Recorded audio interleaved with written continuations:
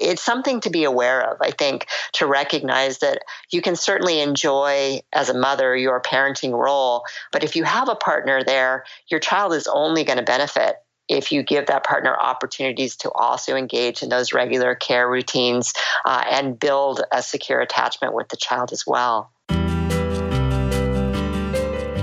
Hi, I'm Jen, and I host the Your Parenting Mojo podcast. We all want our children to lead fulfilling lives, but it can be so hard to keep up with the latest scientific research on child development and figure out whether and how to incorporate it into our own approach to parenting. Here at Your Parenting Mojo, I do the work for you by critically examining strategies and tools related to parenting and child development that are grounded in scientific research and principles of respectful parenting. If you'd like to be notified when new episodes are released and get a free guide to 7 parenting myths that we can safely leave behind, 7 fewer things to worry about, subscribe to the show at yourparentingmojo.com. You can also continue the conversation about the show with other listeners in the Your Parenting Mojo Facebook group. I do hope you'll join us.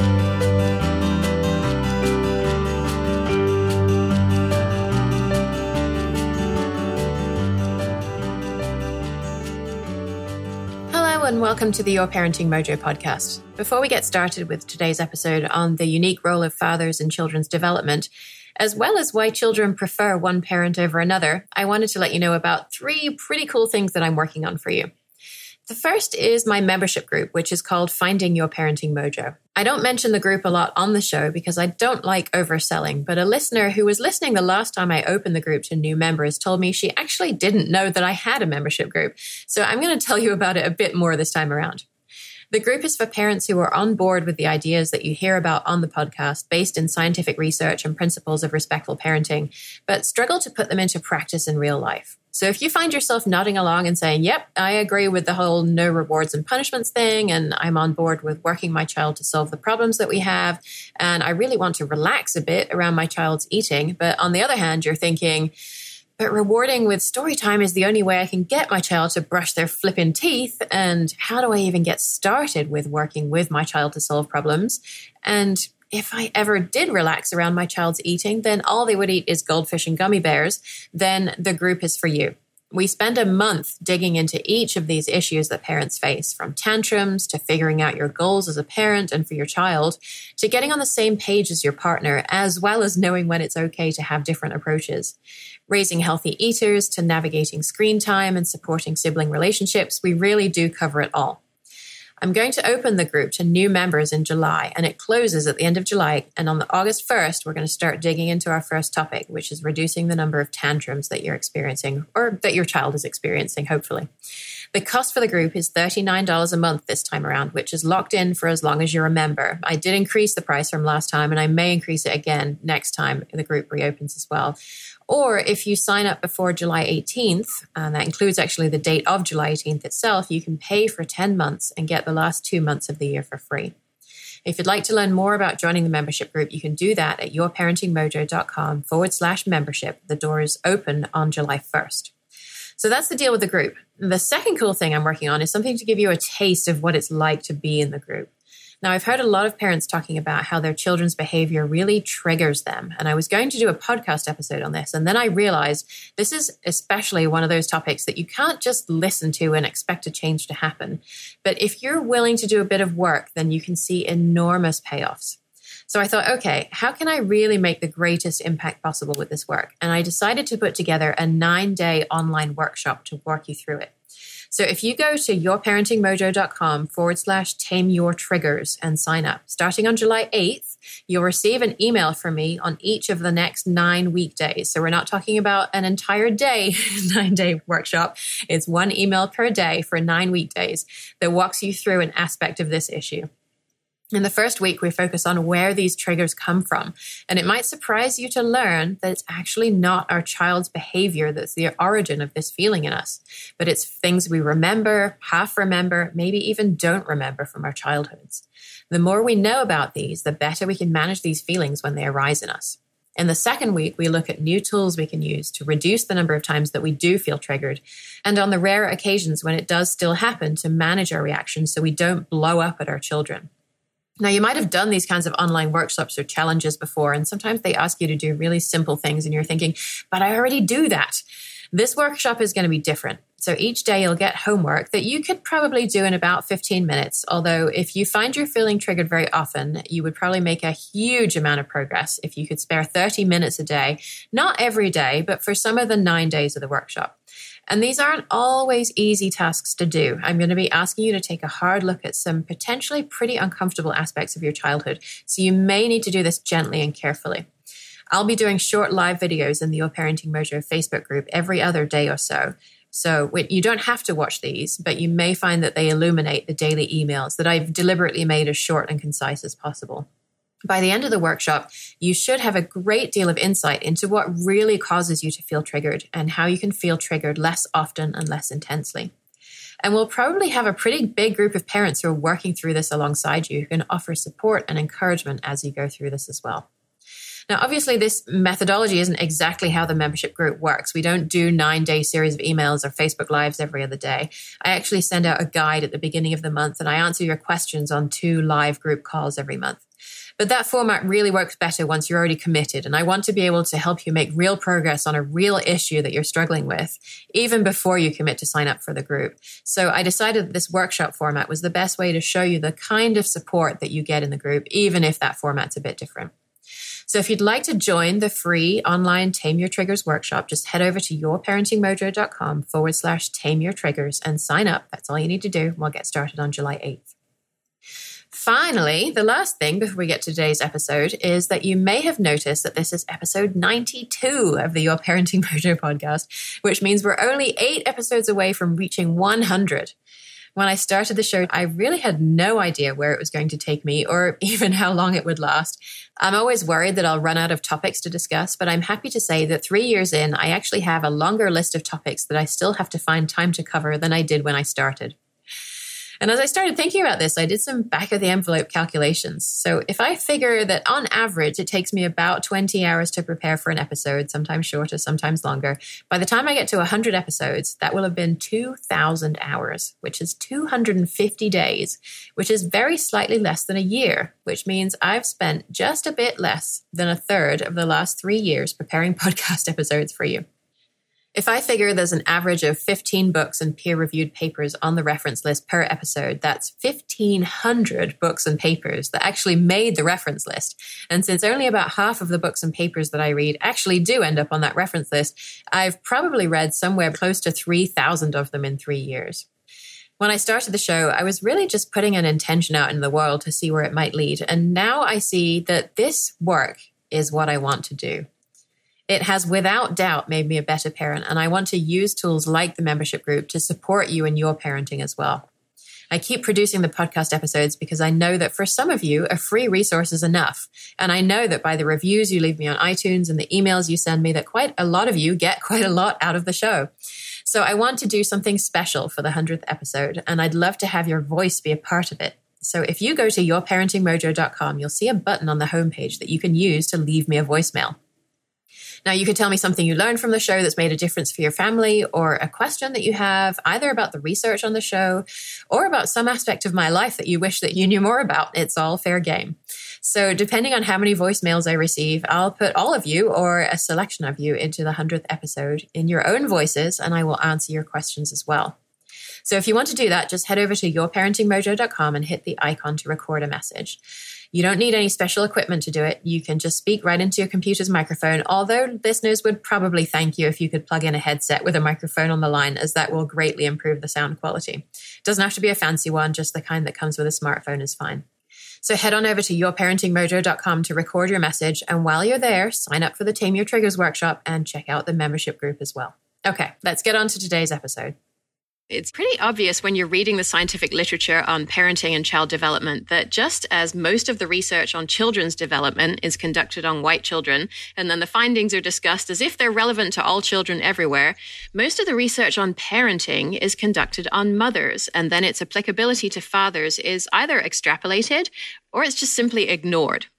So what role do fathers play in children's development? Are fathers basically like slightly less important mothers? Or are there unique processes involved in the relationship between fathers and children? Here with us today to sort this out is Dr. Diana Coyle-Shepherd, professor at California State University, Chico.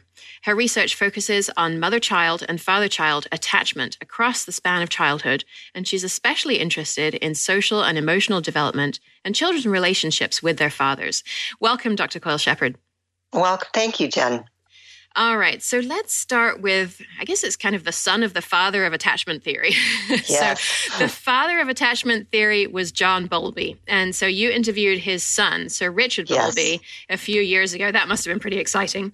It was very exciting. Having been a fan, both professionally and personally, of attachment theory for a long time, it was very exciting to meet the son of that, the author of that theory. Yeah. And so that interview is available for anyone to read in a journal article in Early Childhood Development and Care Journal. Correct. And so I was really shocked to learn that Richard Bowlby actually didn't really talk with his father about attachment theory at all, and only started learning about it after his father's death.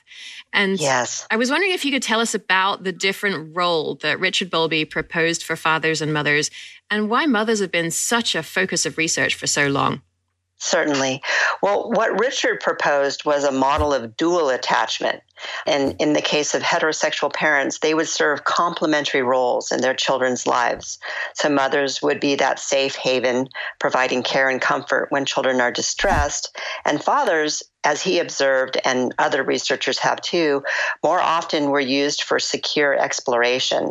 So it was that mother's sensitive responding to their children's distress that increases children's opportunity to turn to their fathers for support during exploration and during challenging tasks.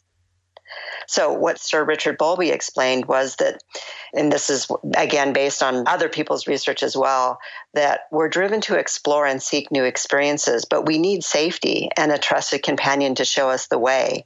And in our own research, we often had children report that they felt safety from their fathers, but more often sought emotional comfort from their mothers. So each parent can serve both functions of attachment, safety, security, and reassurance, as well as exploration. But among Western heterosexual couples, we tended to see that mothers and fathers specialized in these areas. Ah, that's fascinating. And so I'm thinking about the ways that we assess this attachment in a lab situation. And typically it's using this procedure called the strange situation, where the mother is withdrawn for certain periods of time. And then we look to see how distressed the child is and whether the distress is relieved when the mother comes back. Right. And so it doesn't seem to be that if the child doesn't come to the father to relieve distress, that they're not attached, right? Or is it possible that is the way that we are conceptualizing this and the problem is with our measuring tools and not with the attachment between fathers and children? Exactly right. So in the strange situation that measures in part mothers' sensitivity to their children's distress, what it doesn't really measure is what fathers contribute to their attachment, children's attachment. And so it was really the research of the Grossmans and their colleagues. They did a 16-year longitudinal study, 44 families, and they compared mothers' and fathers' contributions to their children's attachment at ages 6, 10, and 16. And when the children were toddlers, they had developed this measure called the Sensitive and Challenging Interactive Play Scale. And what they found, and it's an observational measure of the way that mothers and fathers engage with their children during play, that fathers' play sensitivity was very consistent across the 4 years, and it was fathers' sensitivity that was predictive of children's internal working models of attachment when their children were 10. And only fathers' play sensitivity, not mothers, was predictive of adolescents' attachment representations. So their conclusion was that mothers and fathers are doing different things to support their children's attachment security. And consequently, we need different ways to assess that. Mm-hmm. And so I'm just curious as to how this works in sort of real life with real families, and whether it doesn't seem as though it's sort of one person is one role and one person is the other role. Because I'm sort of the parent who's more likely to stand back and watch as my daughter's climbing up something high and just kind of ask her, what's your plan to get down, rather than my husband will probably be the one to shout, be careful. And we'll both pillow fight with her if she asks us to. So is it confusing to her at all that we have this sort of dual role thing going on, or not? I don't think so. I think children's expectations of their parents' behavior are based on their typical interaction with that parent. So whatever they usually experience is what they expect to experience. And so if you're engaging in exploration with your child and allowing her to take risks, and your husband might be the more cautious of the two, then I think she would anticipate that that's the way it goes, that when I want to explore, mom will be my companion and she'll support this. But typically, and in lots of research, fathers do this more than mothers. It's not that mothers aren't capable of it. It's just typically fathers do it more often. Yeah. Okay. In an article that you and your co-authors wrote in an introduction to a special issue on fatherhood and attachment, you said, the link between father attachment quality and children's outcomes are often less direct, complicated by individual characteristics like child gender, temperament, and father's working models, as well as familial and cultural practices. Now, that's pretty dense. Can you help us to tease that apart a bit? Yes. There's a lot there. Well, certainly we know that there's research that supports gender differences in the way that parents interact with their children. So, for example, that mothers engage with their daughters more frequently and they do more kinds of emotional and social discussion than they do with their sons. And fathers more often engage with their sons, and the kind of ways that they engage with their sons are activity oriented. And so that sort of supports this model that we're seeing, this idea of fathers' activation relationships with their children, but more with sons than daughters typically. So there's a piece there that leads to maybe differential outcomes for children in terms of their social and emotional development based on the way and how often they interact with each parent. But also in culture plays a role as well, because it's really, and this was sort of the argument that Dr. Daniel Paquette made when he developed his measure of the activation relationship, a measure he called the risky situation, is the idea that in cultures where competition is a part of that culture, then what fathers do by the way they engage with their children, what he described as rough and tumble kinds of play and security and exploration, that helps children meet the demands in a society where there might be competition. How do they manage that competition? How do they manage relationships with others? So more research, I think, is pointing to the contributions of fathers, and sometimes it's sort of an added and additional contribution beyond what mothers are doing to support their children's social and emotional development. Mm-hmm. And so I had a lot of questions about that rough and tumble play, and because it seems to be a really critical component of children's relationships with their fathers. Can you help us understand what's the purpose of this kind of play? It's to expose them to new situations in which problem solving is possible, but it's also a social kind of activity because you're doing it with others, right? And so one of the key aspects of that is helping children manage their physical aggression and intense emotions so that those don't become problems, right? So Dr. Paquette described this kind of activity as a way to help children manage their aggression, and that fathers who do this regularly with their children, it's actually associated with lower levels of aggression in peers. And so a little bit about how does that work? It's sort of a skilled kind of activity. I mean, fathers more often, they roughhouse with their children, they play with them, tickle games, those kinds of things. But sometimes those things go too far. Children get overexcited and they get, and someone starts to cry or someone gets really angry. So it's really important that in those situations, fathers are modeling emotional regulation, or they're recognizing in their children that maybe, okay, this has gone too far. I need to pull it back. We need to stop for a little bit. We need to help you calm before either we start again or we don't start again. So it's really important that when fathers are engaging in this kind of play, they're also really aware of their own behaviors, what they're modeling to their children, but also how their children are managing these situations. Mm-hmm. Yeah. And I'm just curious about that because I engage in this kind of play too. I've seen firsthand how hard it is to kind of walk that line between, everybody's having a good time and we're a little bit rough, and one step too far where there's going to be tears. And so I'm just curious, I don't know if there's any research on this, but if the child is crying, is that a sign that the parent has gone too far and needs to sort of learn better skills at engaging in this play? Or is the crying itself sort of a valuable tool so that the parent can model, okay, well, sometimes crying happens and this is how we recover and so on? Well, I think certainly you can respond to the crying, but the primary emotion that should be associated with this kind of play is enjoyment. So enjoyment and some excitement. So sometimes, and fathers do this also a bit more than mothers do, they engage in kind of scary kinds of games like hide and seek and chase games, which actually children seem to really enjoy. Boys seem to enjoy it more than girls enjoy it. But I think the key there is enjoyment. And so when it disintegrates into tears or anger, then I think that's when a parent would be prompted to say, oh, okay, let's take a moment here. I think we need a break.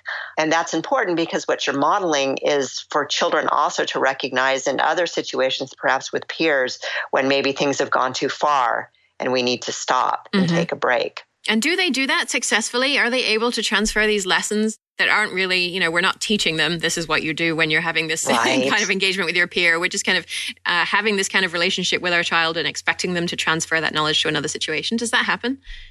It does to some degree, and that's why I think that it's been noted that peers or children who engage in this play with their fathers tend to be less aggressive with their peers. So it does get translated, even if it's not directly consciously taught through the experience of doing it. I mean, that's how often we learn things, right? It's through regular kinds of routine behaviors and activities that then those become guidelines for how do we behave in other circumstances or with others. Yeah. Okay, so I want to go back to attachment a little bit because I know it's important to you and I know that listeners have a lot of questions about this.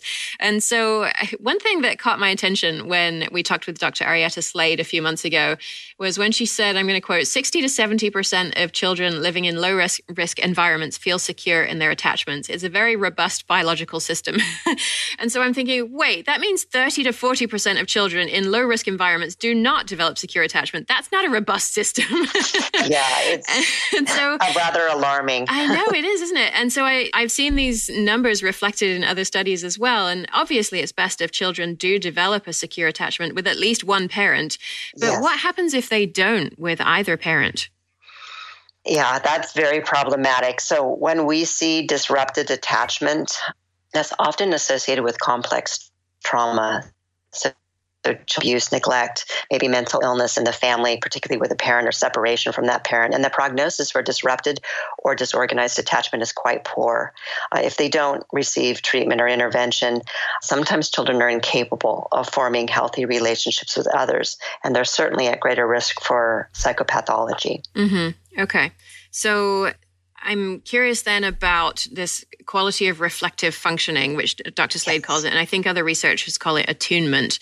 Yes. Can you just remind us what attunement is? Yeah, that's that awareness in a parent of their own feelings and thoughts while engaged with their child, but also their awareness of the child's feelings and thoughts. So it's really recognizing both that sense of their own and their baby's or their child's feelings and the reasons, maybe the intentions behind their behaviors. And that is associated with more sensitive parenting. And sensitive parenting is associated with the development of secure attachment in children. So it's interesting. It's something that's sort of inside yourself that is indicative of this relationship that you're building with your child. And I'm wondering if you have any sense from the literature about whether fathers are good at this kind of thing, because it seems to me to be a very stereotypically female attribute to kind of consider not your own feelings and also the feelings of others. Yes. And, there may certainly be biological mechanisms that support that capacity, but I think it's certainly learned. There's certainly cultural and social influences. I mean, mothers typically provide the primary care for their young children. So they have many opportunities to observe their young children and their feelings and their behaviors. But I don't think that fathers are incapable of these things. I think that sensitivity can be taught or can be educated about so that fathers begin to pay more attention to those more subtle cues that their babies may be sharing with them, maybe sometimes nonverbal cues. Yeah, and I think we're going to go into this a little bit more, but you actually recommended a book to me called The Dad Factor, Yes. which is a little bit hard to get hold of. My copy actually came from Germany. I'm so surprised. I had no idea that, of course, when Dr. Fletcher created that book, he shared copies when we all got to have one. It seemed really easy to get it. Of course, yeah, it was been easy a few for you. years that I didn't realize it was so difficult now. So copies are out there, and I'll mention it again before the end of the show so that you can grab the title of that again. But so that book really sort of puts into concrete terms for parents who are interested in the literature but don't necessarily want to read it, just how important this reflective functioning and attunement is, and sort of how to do it, how to engage with your baby and see, oh, they're looking away now. That means they don't want to engage in this kind of behavior anymore. Whereas, some parents might be, oh, I need to get their attention. I'm going to flick right to get their attention again. Dr. Fletcher has this wonderful example in the book of a father and a son where the father was at home providing care, but he also had sort of a home online business. And so whenever the child was quiet and attentive, wasn't crying, didn't need to be fed, then he would slip off to do his work. And what Dr. Fletcher pointed out to him was, no, that's the prime time to be engaged. When the child doesn't need you for other kinds of physical needs, this is the time where you can develop that attunement with your child because they're ready to engage with you. They don't have any other needs that need to be met at that time. Mm-hmm. Yeah, and you can use that to sort of understand more about how your baby's feeling. And I actually would argue from a perspective of a philosophy that I use called Resources for Infant Educarers, or RIE, that even caregiving times can also be these attunement times. Absolutely. It doesn't have to be, oh, we're not doing anything, the baby's in a good mood for us to learn about attunement. It can also happen during diaper changes and other routine kinds of care as well. Absolutely. Because what we know is that sort of after that first 2 or 3 months after birth, infants are already orienting their behaviors toward their specific caregivers, trying to elicit, the most positive response from them. So if they're doing that, they have the sort of innate capacity to do that through regular care routines. Those caregivers, fathers included, have that opportunity to recognize, begin to pick up on their infants' typical signals and ways of interacting with them so that they can be more attuned. Mm-hmm. Yeah. I'm wondering how you think this interacts with the idea of toxic masculinity, because we did an episode on that a while back too. And I read a paper that says that intergenerational transmission of types of attachment to fathers is lower than those to mothers, which seems to imply that just because a father had a difficult relationship with his father doesn't necessarily mean he's going to pass that on to his son. Why is this, and what kind of processes are at work here? Well, I think the intergenerational transmission of attachment patterns where mothers are stronger predictors of that transmission, it's because mothers are the primary caregivers typically, and so they spend more time. They tend to be the child's primary attachment figure, and that's why I think there's that stronger influence. But in terms of men and sort of changing that pattern within a family, it takes a conscious decision to nurture a close, responsive relationship with your child and to not repeat a non-supportive family relational pattern. So it's really an intentional parenting choice because, unfortunately, we tend to parent the way we were raised, right? And if we didn't have a positive relationship with either of our parents, we are more likely to enact that relationship unconsciously with them. So it really takes sort of an awareness of what happened in my childhood. I don't want to repeat that. I want to be more responsive. And then as those opportunities arise, which they will daily, you have that opportunity to say, no, I'm not going to ignore this. I am going to respond. Yeah. And that can be a really powerful process. We did an episode on the transmission of intergenerational trauma as well. And it's pretty clear that it's not obviously set in stone that because my mother experienced this, I'm going to experience this with my child. But there is sort of this increased likelihood of if your mother had these kinds of experiences, then you're going to respond to your child in certain ways that may not be ways that you would ever even consciously imagine that you would do. It's so strange, isn't it, the way our brains work? Fascinating. There was a really interesting study done a few years ago. Benet was the researcher, and this was in Canada, but she interviewed mothers just prior to the birth of their first child. And based on that, it was an attachment-based interview. She could predict between 60 to 70% the attachment style that infant would form with their mother. Wow. Based on just what the mother said about her own childhood and her experiences with her mother. Huh. So it really is a conscious decision then. If you want to parent differently, you really need to see that and pay attention to it and sort of take that on and make a decision that this is not how I want to parent my own child.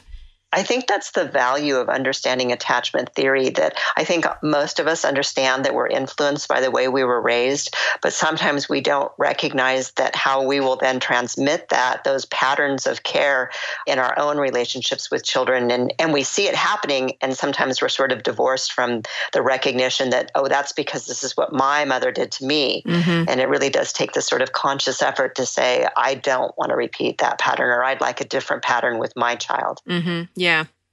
Okay. And so I'm thinking about the potential outcomes when a child's mother, and it's typically the mother, but not always, is sort of deeply invested in the child's mental well-being and is able to engage in this reflective function on a regular basis. But the father really doesn't.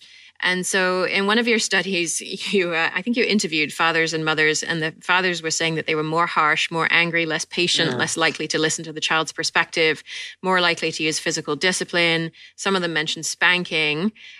One father said he did not provide comfort when his daughter was upset. He said, quote, I tell her to toughen up. I'm serious. I don't put up with the drama.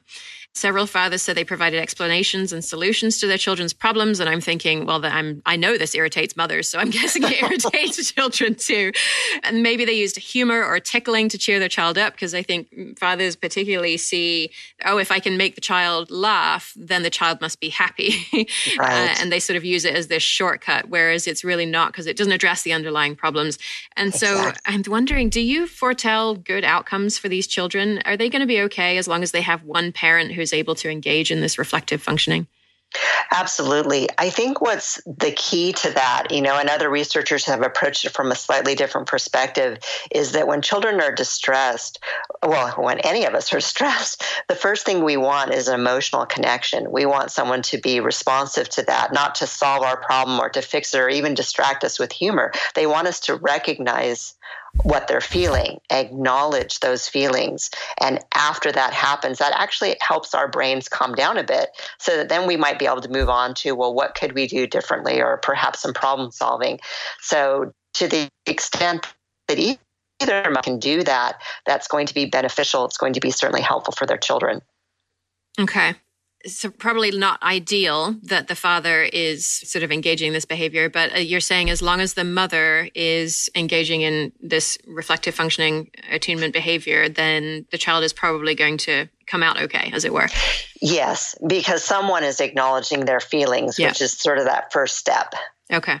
All right. And so that sort of leads us into talking about attachment hierarchies, which my listeners may not be familiar with, but I know they're familiar with the concept, and that is why children prefer one parent over the other. Yes. And so I have sort of an extended question about this. And is it Inga Brotherton? I never knew how to pronounce her. Okay. She's another very famous attachment researcher, and her colleagues, they did a study where they interviewed 40 upper middle class white couples about their relationships with their children. And in about half of the sample, both parents described the mother as the preferred attachment figure. In many others, one parent detected a preference, most often for the mother, while the other saw the relationships as similar, or they didn't mention the topic. 3 of the couples agreed that the child's primary attachment figure was the father, but in 6 additional families, only one parent believed this to be the case. And the authors quoted several parents who said their child really preferred mommy. They often said that the child liked spending time with daddy, but as soon as mommy became available, the child was going to go to her. And unfortunately, this section concluded, quote, to our knowledge, there are no systematic studies about how families with highly involved fathers handle attachment hierarchies in the long run, and how the very exclusive preferences for one figure might adversely affect both parent-child and marital relations. End quote. And so I think this issue is incredibly common. I see posts about it in parenting groups on almost a daily basis. And every time someone posts, my kid won't come to my husband, they only want me, it's followed by tens of comments saying, yep, same thing here. And so my daughter has learned, after a number of firm conversations, to say, she used to say, I don't want daddy to be in our family anymore. And now she'll say, I still love daddy, but I love you more than daddy. And some of Brotherton's families reported this as well. So is there any indication in the research about what parents should do about this? Well, you can't change your children's attachment preferences or that hierarchy, but the hierarchy is based on the sort of routine or typical responses to children's attachment needs. And what moves you to the top of the hierarchy is sensitive, prompt responses that are in line with what the child wants. And because mothers often take on that role of being the comforter, that's one of the primary reasons why they end up at the top of the hierarchy, where fathers may be the playmate or the distractor that's not meeting that need for felt security, that feelings of security, that's sort of the goal of attachment. And so you can't change that. But I think if you made parents more aware of what supports secure attachment with your child, it's those prompt, sensitive responses in a way that the child wants you to respond, then you might see less of this. I don't know that you wouldn't have a hierarchy still, but you might see less of this difference between children's preference for their mothers over their fathers. Okay. And so I just want to think about how this actually plays out in practice with an example like it's time for a bath. I'm washing the dishes and I say, okay, Daddy's going to give you a bath, and meltdown ensues. Right. And whereas if I would say, okay, I'm going to give you a bath now, she'd trot happily down to the bathroom.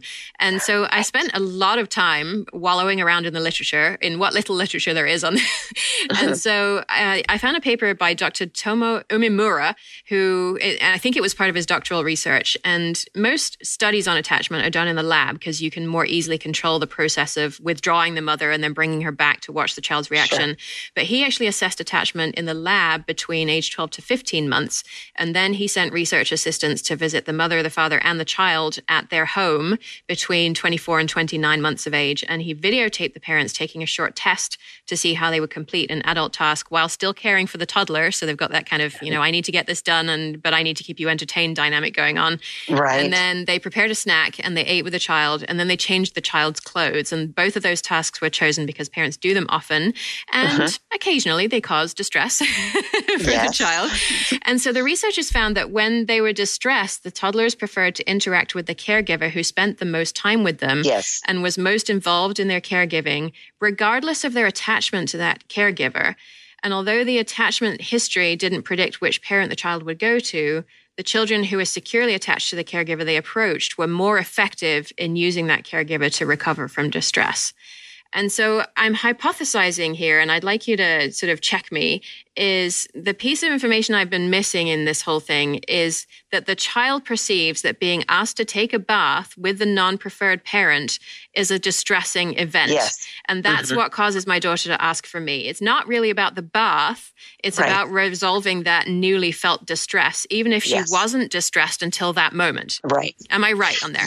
Yes, because perhaps if it happens less frequently, there's some level of unpredictability about how that's going to go.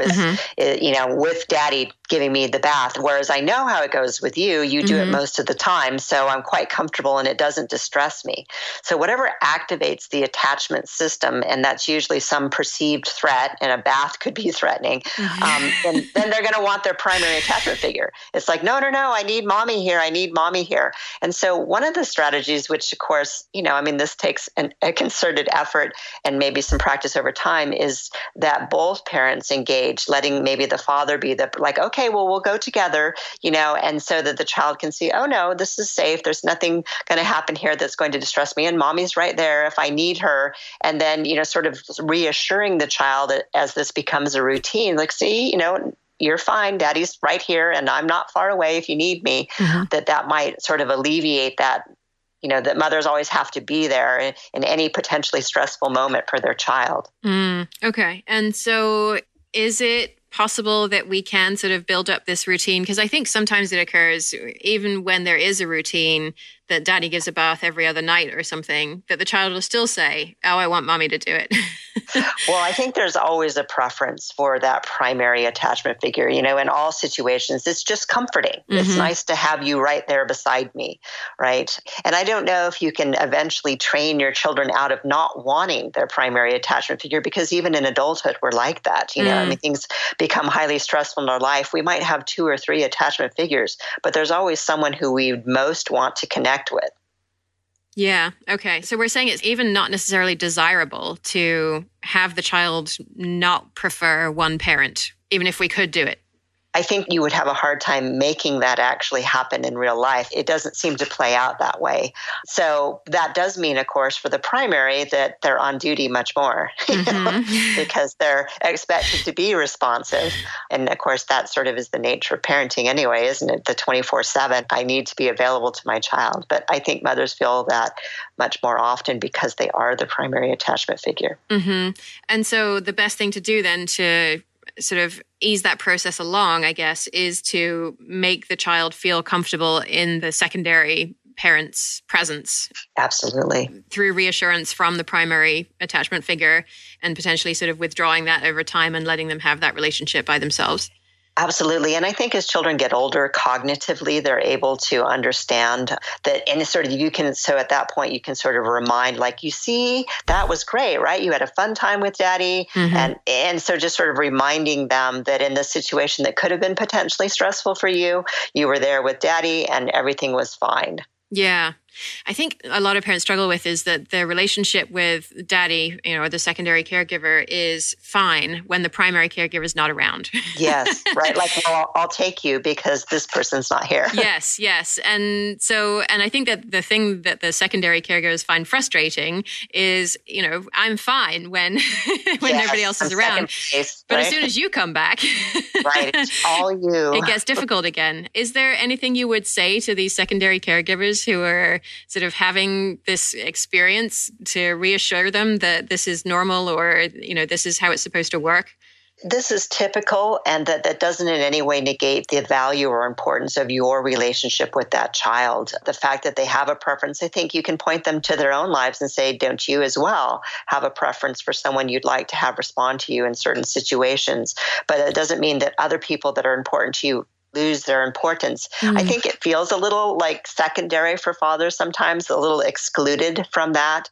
Spend the time with the child to engage and to try to reassure and establish this sort of sensitive relationship where the child feels more comfortable turning to that second parent or the other parent when they have attachment needs. And that kind of speaks to two issues. So, part of attachment needs are having that reassurance when you are distressed, but another part is having this sort of secure base from which you can engage and explore in the larger world. And that's where we see this differentiation where fathers often serve as these sort of ready companions or willing playmates to help their children engage in this way. It's also very important. It's another very important part of that attachment security.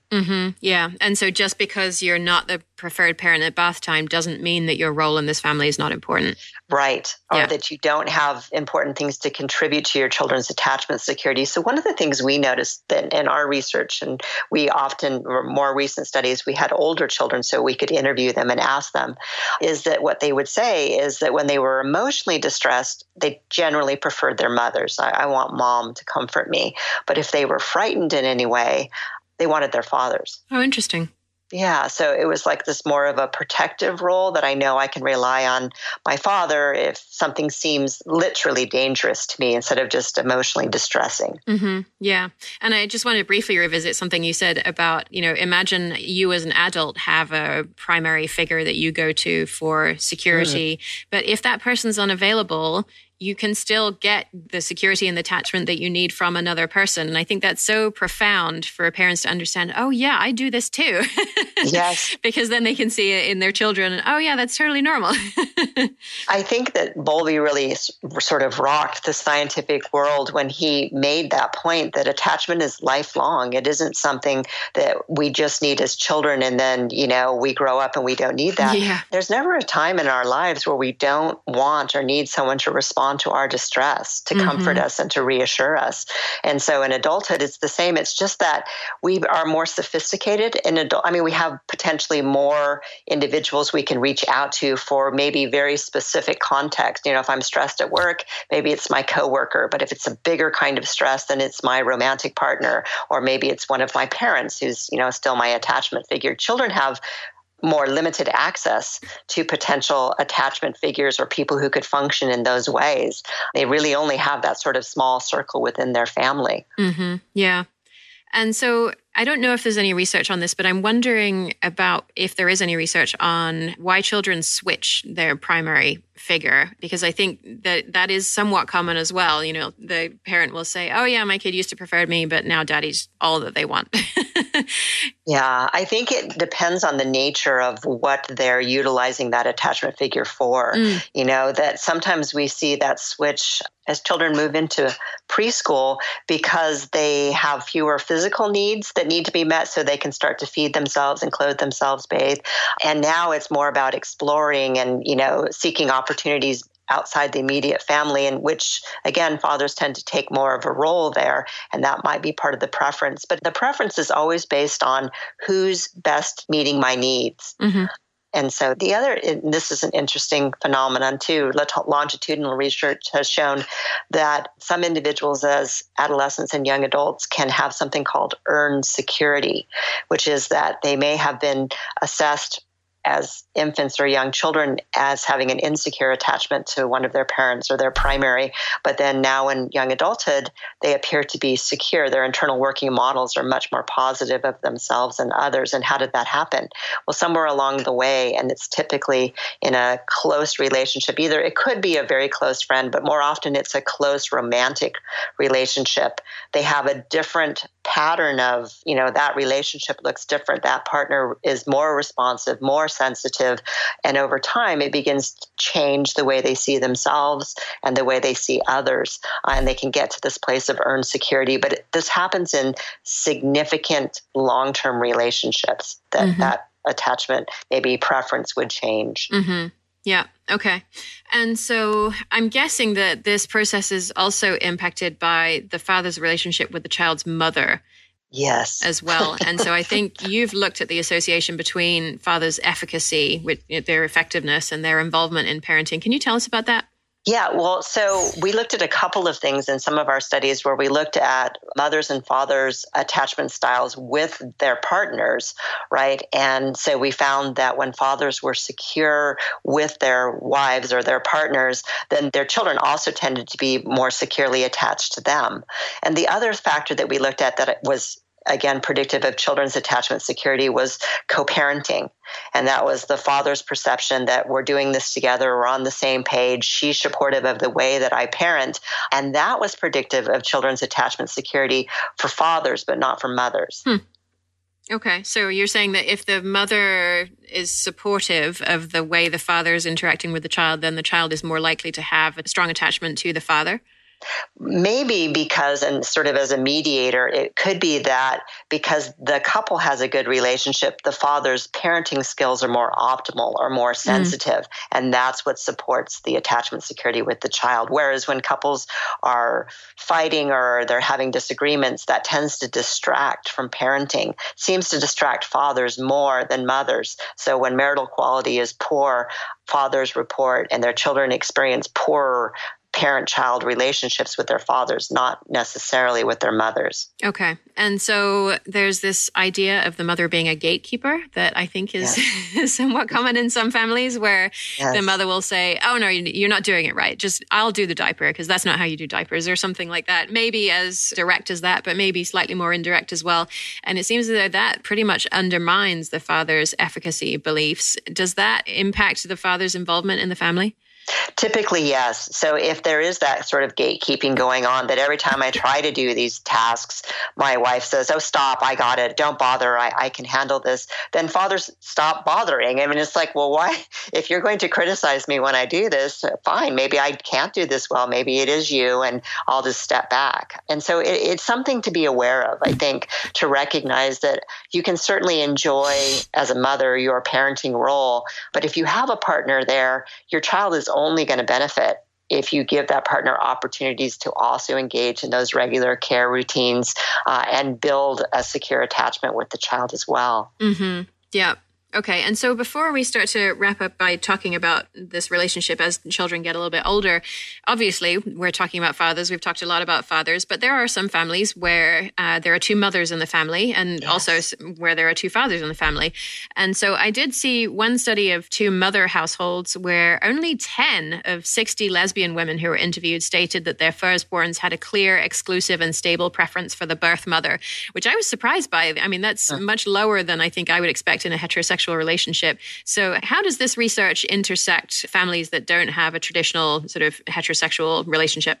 I think the key word there is traditional, and I think it has to do with caregiving roles. So more lesbian couples have non-traditional or not gender-based roles for care. So both parents might be providing equal amounts of caregiving for their child, and then there's not a clear preference because I'm having both respond to me. And if they're both sensitive in those responses, then there may not be a preference that the child demonstrates. I think the preference is always evident when one caregiver is more sensitive, more consistently responsive, meeting the child's needs, calming that distress on a regular basis. That's where we start to see the preferences. And that's true whether we're talking about same-sex couples or we're talking about heterosexual couples.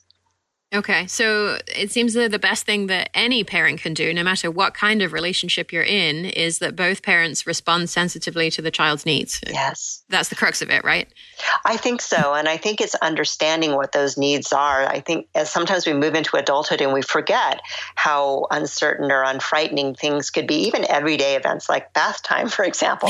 And we think, oh, the child's being ridiculous. This is silly. And it's like, and yet that's really where they are. And you need to meet them where they are, as opposed to expecting them to understand things from your perspective. Yeah, that a bath is not scary. That's right. Right. You know, that sort of logic, any parent who's tried that in their child, know it fails miserably. You try to explain to your child, this is just silly, and that is not very convincing. No, it's not. And I think that's a real challenge of parenting, is to sort of bring it back down to the child's level. And instead of expecting them to rationally understand, you know, we did bath yesterday. You weren't scared then. Why are you scared now? But to try and understand, you know, the child isn't doing this just to drive you up the wall. They're doing this for a reason that to them seems very real. And the more that we can understand that reason, the more we can address it in a way that meets everybody's needs. And I think that goes back to that reflective functioning or that attunement. When you recognize your child's feelings and thoughts about situations, you're better able to respond. Yeah. Okay. And so as we conclude here, I'm thinking about how the father's role shifts as the child gets older. And I saw one study that said that mothers usually retain the primary attachment status through the high school years, followed by romantic partners and then best friends, and then lastly, fathers. And so some of the young women who were quoted in that study talked about how their fathers would completely overreact or be overprotective if they ever shared any real information. And they essentially seem to be just using their fathers as a source of transportation from one point to another, which seemed incredibly sad to me. And so I'm wondering if this is linked to the father's inability or possibly unwillingness to provide secure base or reflective functioning attunement behavior earlier in life. And would we potentially kind of avoid this outcome where the fathers are at the bottom of the attachment hierarchy heap in adolescence and later in life if these skills were better developed earlier in life?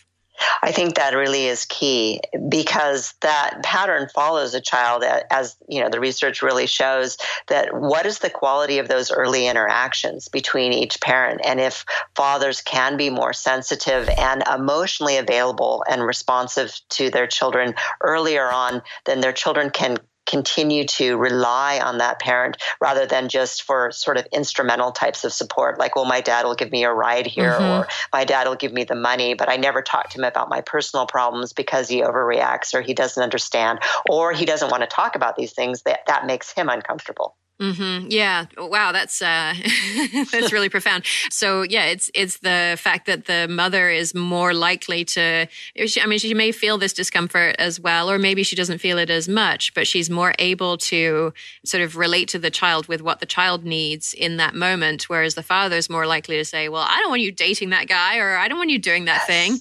And so it causes the child to withdraw from the father. I'm hypothesizing. Am I on the right track, do you think? Oh, yes, absolutely. I mean, I was thinking about in our study with school-age families that when we asked children, like, what do you do with each of your parents? So much of what they did with their fathers was activity-oriented. Mm-hmm. So it was sports or some sort of organized activity, and that's what they did with their fathers. But when we asked, well, what do you do with your mothers?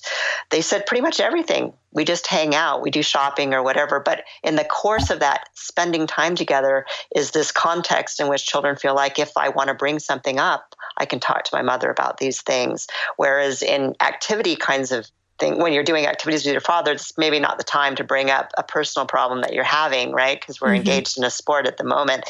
And so it's really about how are they accessing their parents? How are they using their parents? And how do they feel that their parents are available to them in what areas or what capacities? Mm-hmm. Yeah. And I think even though if you're sort of playing sports, then that's not the time to bring up a dating problem that you're having. But maybe you walked to get there or you drove to get there and you had time. And so either there's this silence as you're walking or driving, or you're talking about inconsequential things, or you can use it as this chance to understand what's going on in your child's mind and support that relationship, the ongoing development of the relationship. And I think, again, hypothesizing that a lot of parents, fathers particularly, miss out on that and sort of don't take advantage of it. And so they get sort of ever deeper into these trenches of we don't talk about these things. We just walk or drive in silence.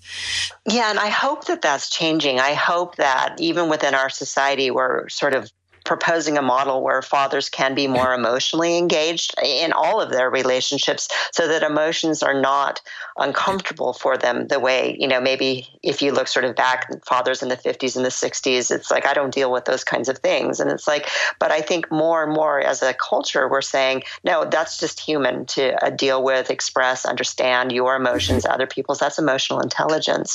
And to the extent that fathers open themselves up to that, then they're going to be more available and capable of being responsive to their children. Mm-hmm. And have better relationships with their children potentially for years to come.